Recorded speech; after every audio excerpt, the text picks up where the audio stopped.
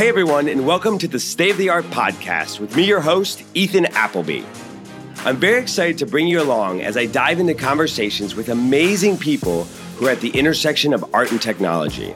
Each week, you'll hear a different angle about how tech is bringing radical change in the way all of us interact with art. We have on artists to first-time collectors, as well as CEOs from some of the top digital art companies. We'll also look at the effects social media sites and crowdsourcing platforms are having on the art world, and explore how other creative industries such as music and fashion were democratized using technology. Before we get started, I want to tell all the artists listening about Bango. If you're like many of the artists I know, you spend more time managing your career than you do creating art. Bango helps you with this. To learn more, go to bangoart.co/podcast. That's bango.co/podcast. And if you're looking for original art, Bango is an amazing place to find art from some of the best emerging artists. Now, in this episode, I'm excited to welcome the CEO of Invaluable, Rob Weisberg. If you've ever been to an auction, participated in one online, or even just seen a record-setting announcement on the front page of the New York Times, chances are it was run by Invaluable. They are used by more auction houses than anyone else worldwide. And while Rob was new to the art world when he became the CEO 5 years ago, he's no stranger to bringing old industries online. Today, I talked to Rob about how tech is changing one of the oldest professions, why data is leveling the playing field when it comes to auctions, and what he thinks the futures of auctions are. So please, allow me to welcome today's guest, Rob Weisberg. So if I ask someone, what does Domino's Pizza, Zipcar, and online auctions have in common? I'm not sure there'd be many people who could guess that's your resume, that's your experience. I'd love to hear, what's the story? How did we get here? And, what was that moment when you realized that Invaluable was what you wanted to start? Well, Ethan, I'd say when I looked at Domino's Pizza, when I looked at Zipcar, when I looked at Invaluable, I saw actually striking similarities in the fact that you had three industries that were slow to technology adoption, that hadn't really embraced e-commerce the way that you had seen in retail, for example. And so they were ripe for innovation and disruption. What I like to do is to build and to be able to take an industry, the QSR, the quick service restaurant space, to have the distinction of taking the very first online pizza order for Domino's Pizza and building it to be a multi-billion-dollar corporation within a corporation was a ton of fun. Yeah. And once it got to a certain scale, the opportunity to apply that insight, that knowledge to the rental car industry was really what the move to Zipcar was all about. Zipcar, when I got there, was about 200 or so thousand members. We grew it to over 750,000 members over the next 3 years, all through technology channels. So we actually described ourselves as a technology company that just happened to have cars. And for anybody who's ever used an ATM or a self-service kiosk at the airport, I'd say we all know that you can have an improved customer experience through a digital channel versus the older, stodgy type approaches of having to have that one-to-one human interaction. When I looked at Invaluable, the auction industry was one of the oldest industries known to man. This is truly an industry that's over 1,000 years old. You see references to it in biblical times. And so to be able to take the world of fine art and collectibles, apply modern technology to it was an opportunity to go have all that fun again. That's great. Had you participated in an auction beforehand, or how did you even think to know about this space? So I wouldn't have described myself as an auction expert. I had participated in live auctions before, really as a charity event, generally for my kids' schools and things of that sort, but not at the high end of the market. What I saw on TV and in the movies was always interesting to me. I'd say one of the biggest misunderstandings around the auction industry, and one that I certainly held, was that the price points of things being sold at auction was outside of my financial wherewithal. You hear about the $110 million paintings. You don't really hear about the $5,000 paintings, and yet that's the majority of what's being sold at auction. I think most of the audience probably has never even experienced perhaps an online auction. Do you want to just quickly tell us like what that's like? Sure. Or how does it work? So an online auction is really a virtual experience with a live auction that's happening in a brick and mortar location. So Sotheby's, for example, is a client of ours, and what you've seen in the movies on a Sotheby's sale or on a TV show about a Sotheby's sale really is quite true.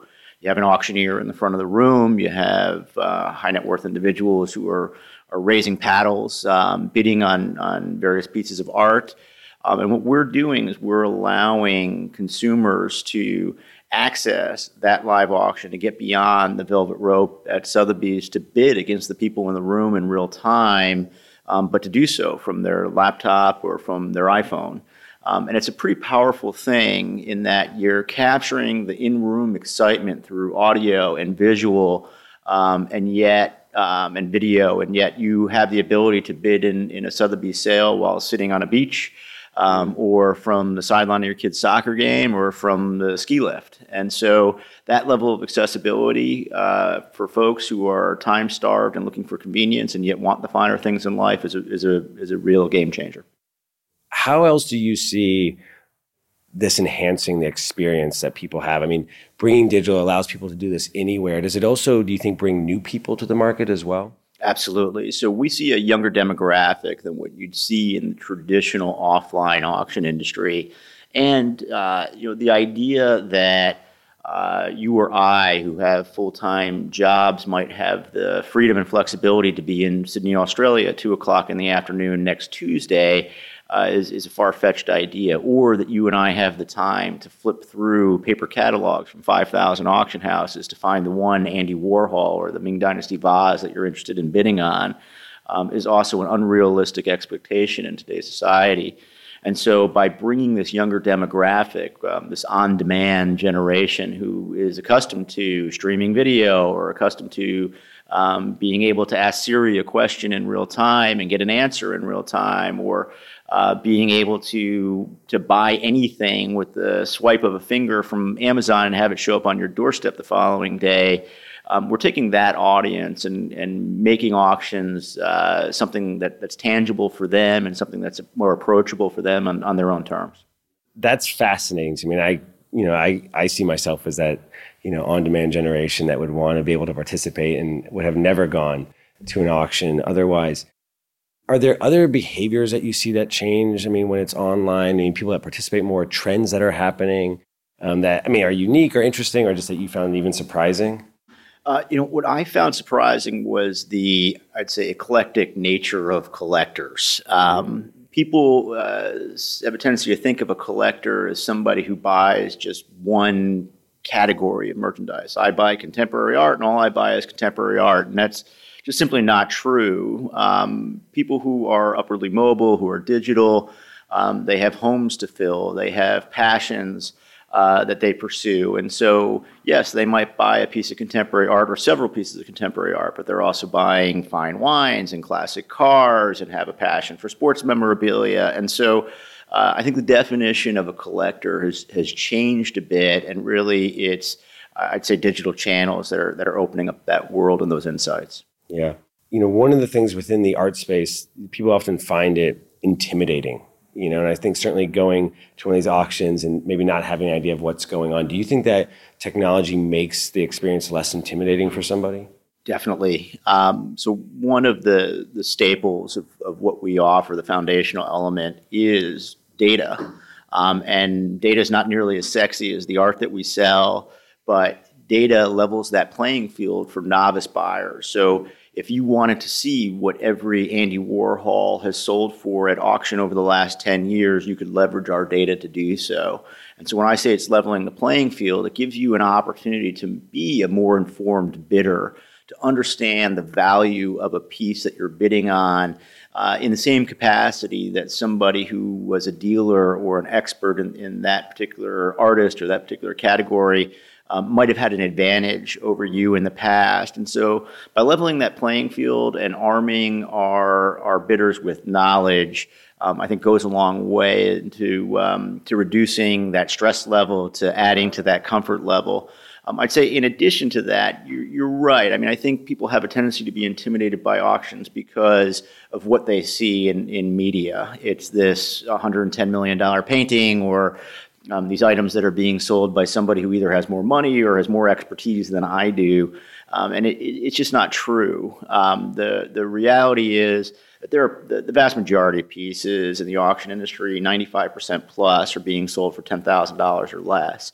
And so there are plenty of pieces out there that are within the reach of any or all of us.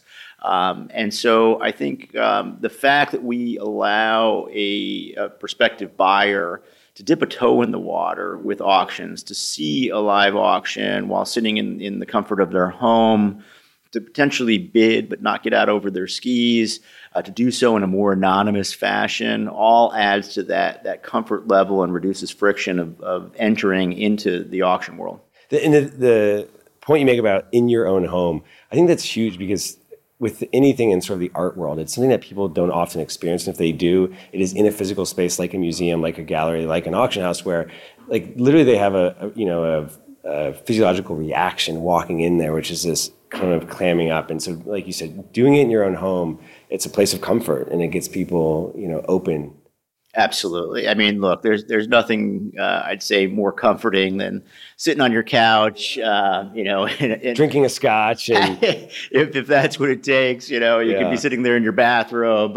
You can get comfortable and you can enjoy the experience in ways that you couldn't do by participating in the live event. Yeah, I'd say it's proximity too. I mean, some of the top auction houses are scattered all over the world. I mean, we do business. Certainly with Sotheby's that has offices in New York and London and elsewhere around the world, Hong Kong. We also do business with Art Curial in Paris and Leonard Joel in Sydney, Australia, and 5,000 auction houses around the world. And most people are not going to have the ability to hop on a plane to go bid on a piece, particularly if a piece is $5,000 or less. It could cost you more to fly to Sydney, Australia, than the piece is actually worth. And so that also helps reduce friction in the process and allows people to see a piece, to use video enhancements for super zoom capabilities so you can get down to even looking at the brushstrokes of a piece that would be hard to do with the naked eye, that technology allows for. And all of that, I think, makes the buying process less intimidating. Yeah. How are auction houses responding to all of this? I mean, I know in other parts of the art world, there's still a level of apprehension from, emerging artists to even galleries about what technology means for them. I'd say I've been with the company for 5 years, and I've really seen a metamorphosis in a relatively short period of time. I think you had some early adopters who understood that technology is the future. The future's now, and they had to embrace it or they would be dinosaurs. I think you had some folks who were a little more apprehensive about embracing the technology, and some who were in the third category are really digging in their heels saying, this whole thing that's called the internet, it's just a fad. I'd say that the early adopters paved the way. They were the tip of the spear for the fence sitters and are kind of dragging the naysayers along the way. What we're seeing now is much more of embracing of technology in general. We signed 575 new auction houses in 2016. So, we're signing several a day at this point, whereas we used to be doing a ton of outbound outreach in a sales capacity to try and sign new auction houses. Today, much of the selling process is inbound, as auction houses are looking for new sources of demand, and technology is taking a regional auction house and giving them global reach. Yeah. That's a pretty powerful thing. I mean, absolutely. It's something you'd think galleries would be more open to. Was there a tipping point, though, that you can look to say, this was sort of the point where people went from just the early adopters to a broader audience, or when the inbound started to happen? I'd say we started working with Sotheby's 3 years ago, and certainly we did a bit of PR around that. I think people have a tendency to look at Sotheby's as a market leader, trying to get their heads around which direction is the market going, and Sotheby's taking a leadership stance on embracing the technology and partnering with Invaluable, I think was a tipping point for a lot of auction houses that might have said, well, I'm not sure that I need to be there. So you did a conference earlier this year, or not earlier, a month ago. Yeah. Tell me about that, because I think it is an amazing story. It was a pretty incredible experience. Doing this for the first time here in Boston, I'm doing it for the first time ever in this industry. There is no industry association for the top auction houses in the world. I think many of them view each other as frenemies. They might be Great. polite to each other and be open to seeing each other at a cocktail event, but they certainly view each other as competitors as well. And so we saw an opportunity. We thought we were uniquely suited to bring the top auction houses in the world here to Boston for several days to talk about the key issues and opportunities facing our industry. And it was everything from, of course, the digital aspects, which we're an integral part of, but it was also auction law, the ivory trade, things about consignor management and marketing, and so it gave these auction houses an opportunity to really share ideas and knowledge share for the betterment of the industry as a whole. I'd say it was unprecedented is the word that I would use to describe it, in that we had 65 of the top auction houses in the world from 16 countries. To have Sotheby's and Christie's and Phillips and Bonhams all in the same room at an event like this is unprecedented.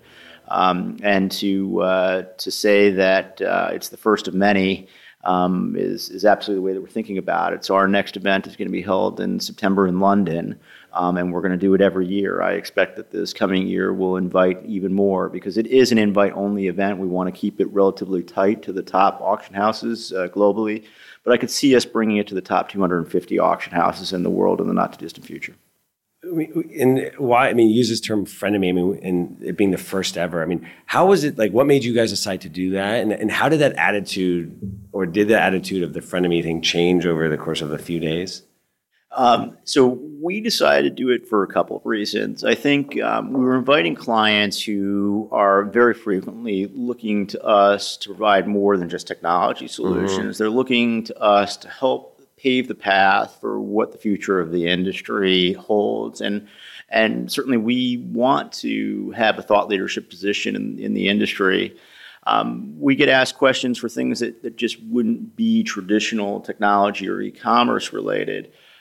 We talk about things like what's the future of the paper catalog and personalization, and how can digital be applied to improve consignor management or the cataloging process. And so based on that, we felt like we had an opportunity to have a larger conversation.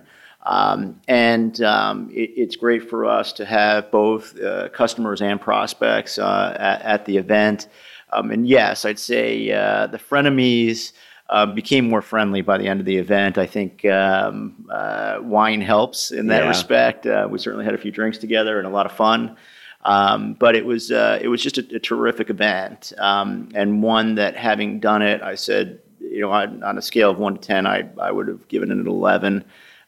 We did do a post-summit survey, and 100% of attendees said that they would attend again. And I think that really speaks volumes as to the value that they saw in it and that we saw in it, that we all want to make that investment in time and money to do it again. Yeah. I mean, and I think this is one of the challenges of the art world, I'll say, as a whole, is that everyone's in their own corner, and the artists are in their corner and the galleries are in a corner. It sounds like in the auction industry, I mean, it's similar, where they all, were frenemies and were in this field for probably a long time, but had never really interacted. And so it feels like they came together and walked out, all now knowing someone for the first time, maybe a little bit more, but also coming away with collective ideas that's going to benefit all of them. Absolutely. I think all boats rise with the tide, and each and every one of us in this industry has an opportunity to invest not just in our own businesses, but in the industry to the betterment of all of us. And I look at virtually every other industry out there, whether it be the media world. I mean, hell, even milk has got an association to promote the industry for the betterment of dairy farmers. And so there's absolutely no reason why that shouldn't be in place for artists, for galleries, for auction houses. And we have the benefit of having relationships with many of those constituencies, and to have the opportunity and the ability to see the interactions between them and the symbiotic relationship between them. I think most of these folks are going to be closer friends versus the enemy portion of the frenemies. Now, for all of you artists listening who want to be able to market yourselves like you are the most famous artist, Vango can help. Vango makes the entrepreneurial side of being an artist easy, saving you hours each week from the marketing and admin tasks so that you can focus on creating. In a way, Vango's like your virtual assistant or manager, and their killer feature is the ability to manage all of your online portfolios and storefronts in one place. They also create a website for you, show you who your collectors are, provide insights into what is selling, and they'll even help with your taxes. So, if you're an artist who wants to spend time doing what you love, go to vangoart.co/podcast to learn more. That's vangoart.co/podcast. And now, back to the episode.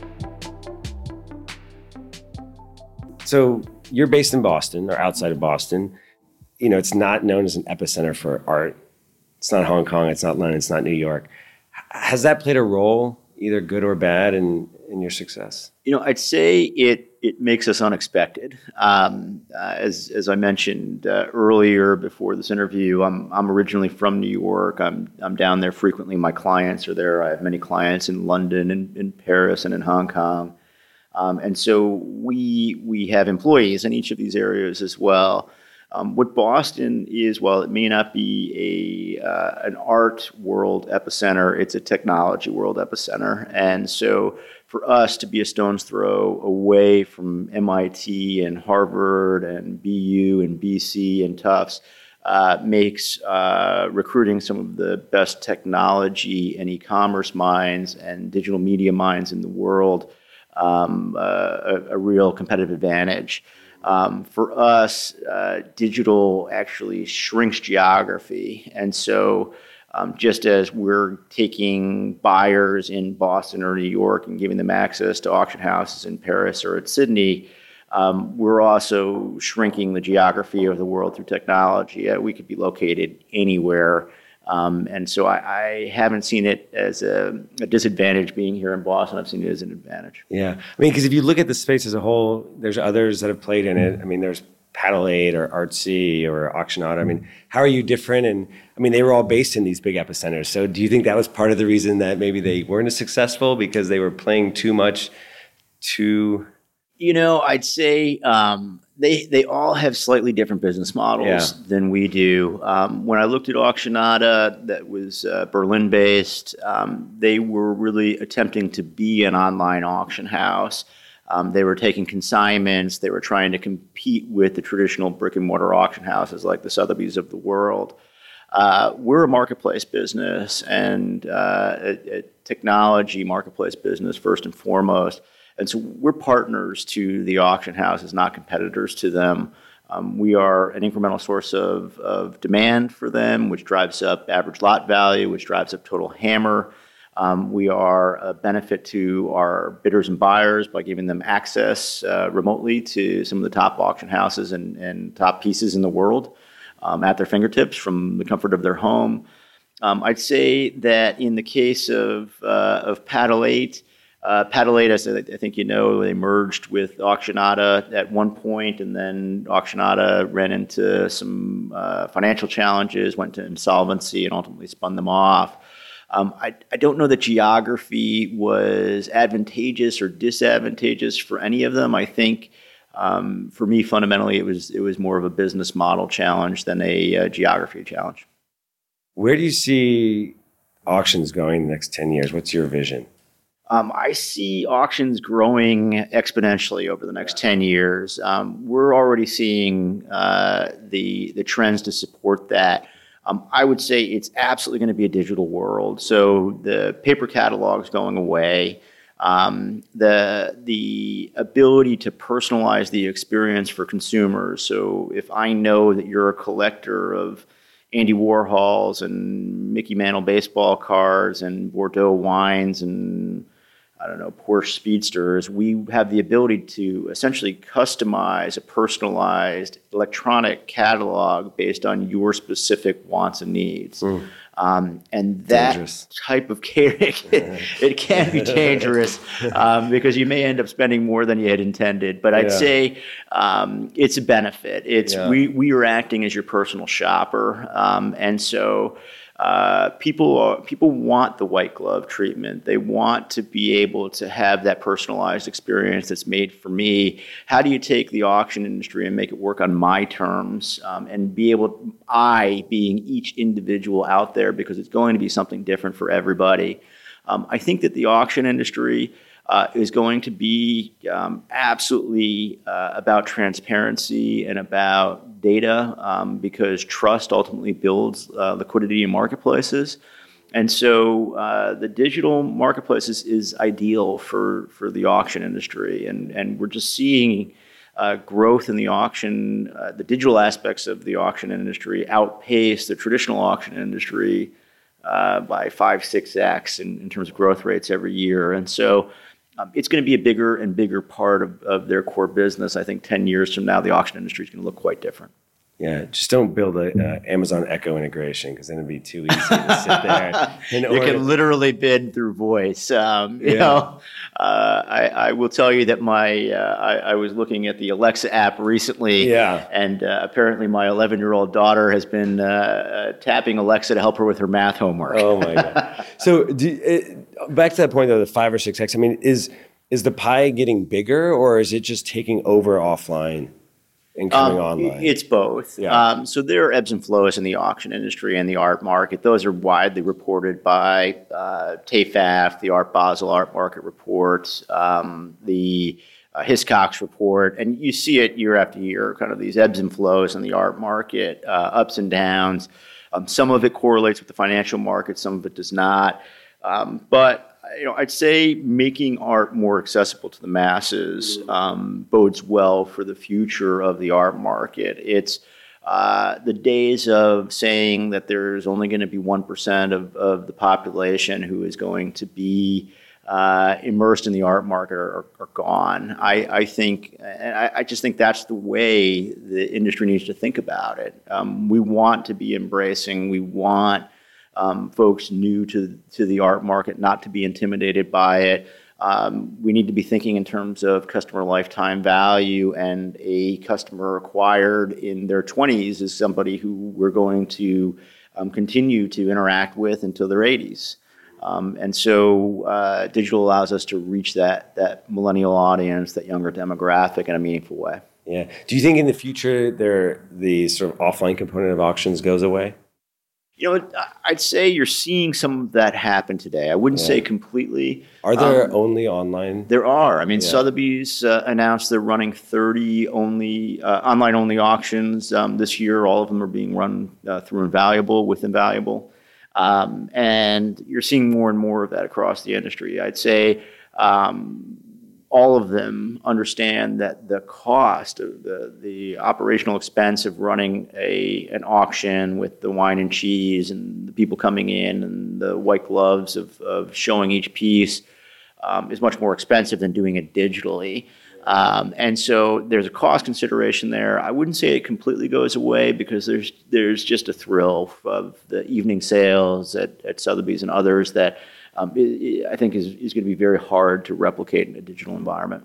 It's like going to a concert versus listening to music online. I totally agree. You're going to listen to it online, but you're going to want to go to a concert every once in a while. Absolutely. What else? I mean, it seems like, and I've had a number of conversations, that the use of the adoption of technology in this space has been faster perhaps than others. The openness is growing more. I mean, there's still, if you look at sort of emerging artists or some of these marketplaces that exist to sell art, within the hundreds to low thousands, it hasn't clicked yet. Do you have any thoughts on why auctions have had more success, or things that you see from a technological perspective that will change that and within the sort of broader ecosystem? There are certain organizations out there that I look at that I would say have changed the art market at the lower price point, or for emerging artists. You've got Saatchi Art, I think, is a good example of taking artists that don't yet have gallery representation, allowing them to represent themselves and getting more of a artist direct to consumer type model as they build their own brands. You've got art.com, really more in the print space and things along those lines, certainly at the lower end. But that's the entry point for a lot of younger consumers at a price point that they can afford, and at a level that they can get their feet wet and start to immerse themselves in buying technology online. So we did a recent study, and now over half of U.S. consumers have said that they are comfortable with buying art online. That's quite different from where it was even 5 years ago. And so that mindset shift over time, I think, is a precursor to consumer behavior in the future. Mm-hmm. In some cases, auctions, it's a known commodity, which probably has some advantage too. If you're buying a Warhol print, it's a Warhol. It's kind of, I don't need to see it in person to believe it. Right. And the auction houses are accredited auction houses, and they have reputational risk, and there are specialists who are vetting the pieces, who are ensuring that they're not fraudulent. It's just quite different than buying from some faceless, nameless person. When you're buying from Sotheby's, you know that Sotheby's is standing behind the piece that you're buying. Yeah. What's the last item that you got on auction? The last piece that I bought, or anything. I've bought a lot at auction. Yeah. Some high price points, some low. I'd say the most recent, I bought a first edition book. It was called The Assault on Everest. It was about a failed attempt to summit Everest by a UK Army division. And it was a fascinating book written in the early or late 1920s, early 1930s. I'm into the outdoors, and there's something, as a digital guy, there's something enjoyable about reading something in actual print every once in a while. And so for me, that was an exciting win. That's great. Well, I've learned a ton coming into this, not knowing much about auctions. So thank you very much.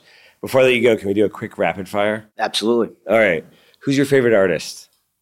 I'd say that shifts, but right now I would say Monet. I was with my wife and kids over in France this summer, and had an opportunity to visit Monet's house, to see the gardens, to look at the water lilies, and really enjoyed that experience. So right now I'd put him at the top of my list. All right.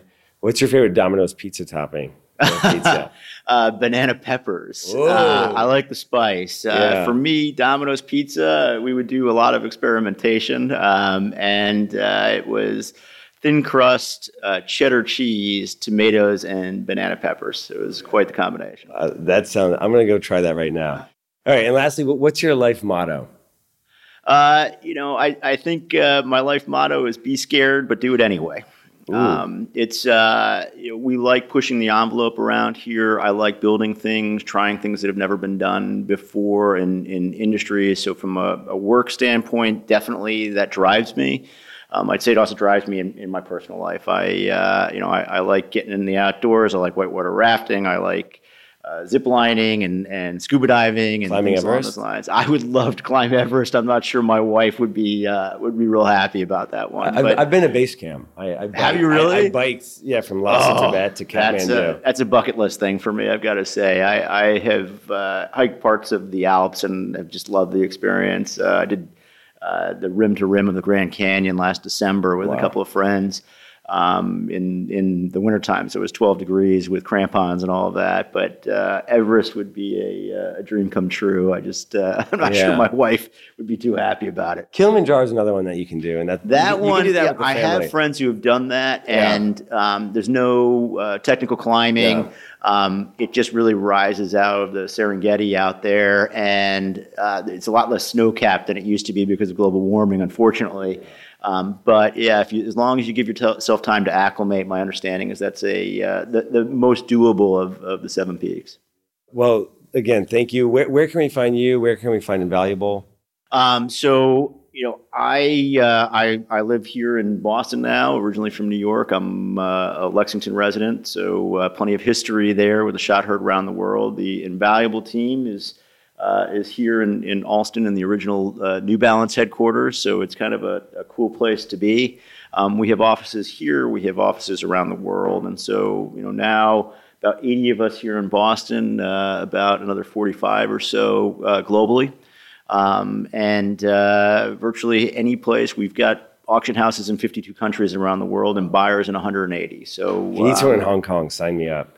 Yeah. What about, online? Is there a way someone through Twitter or email that can reach Invaluable? Or? Absolutely. So Invaluable.com obviously is our website. Yep.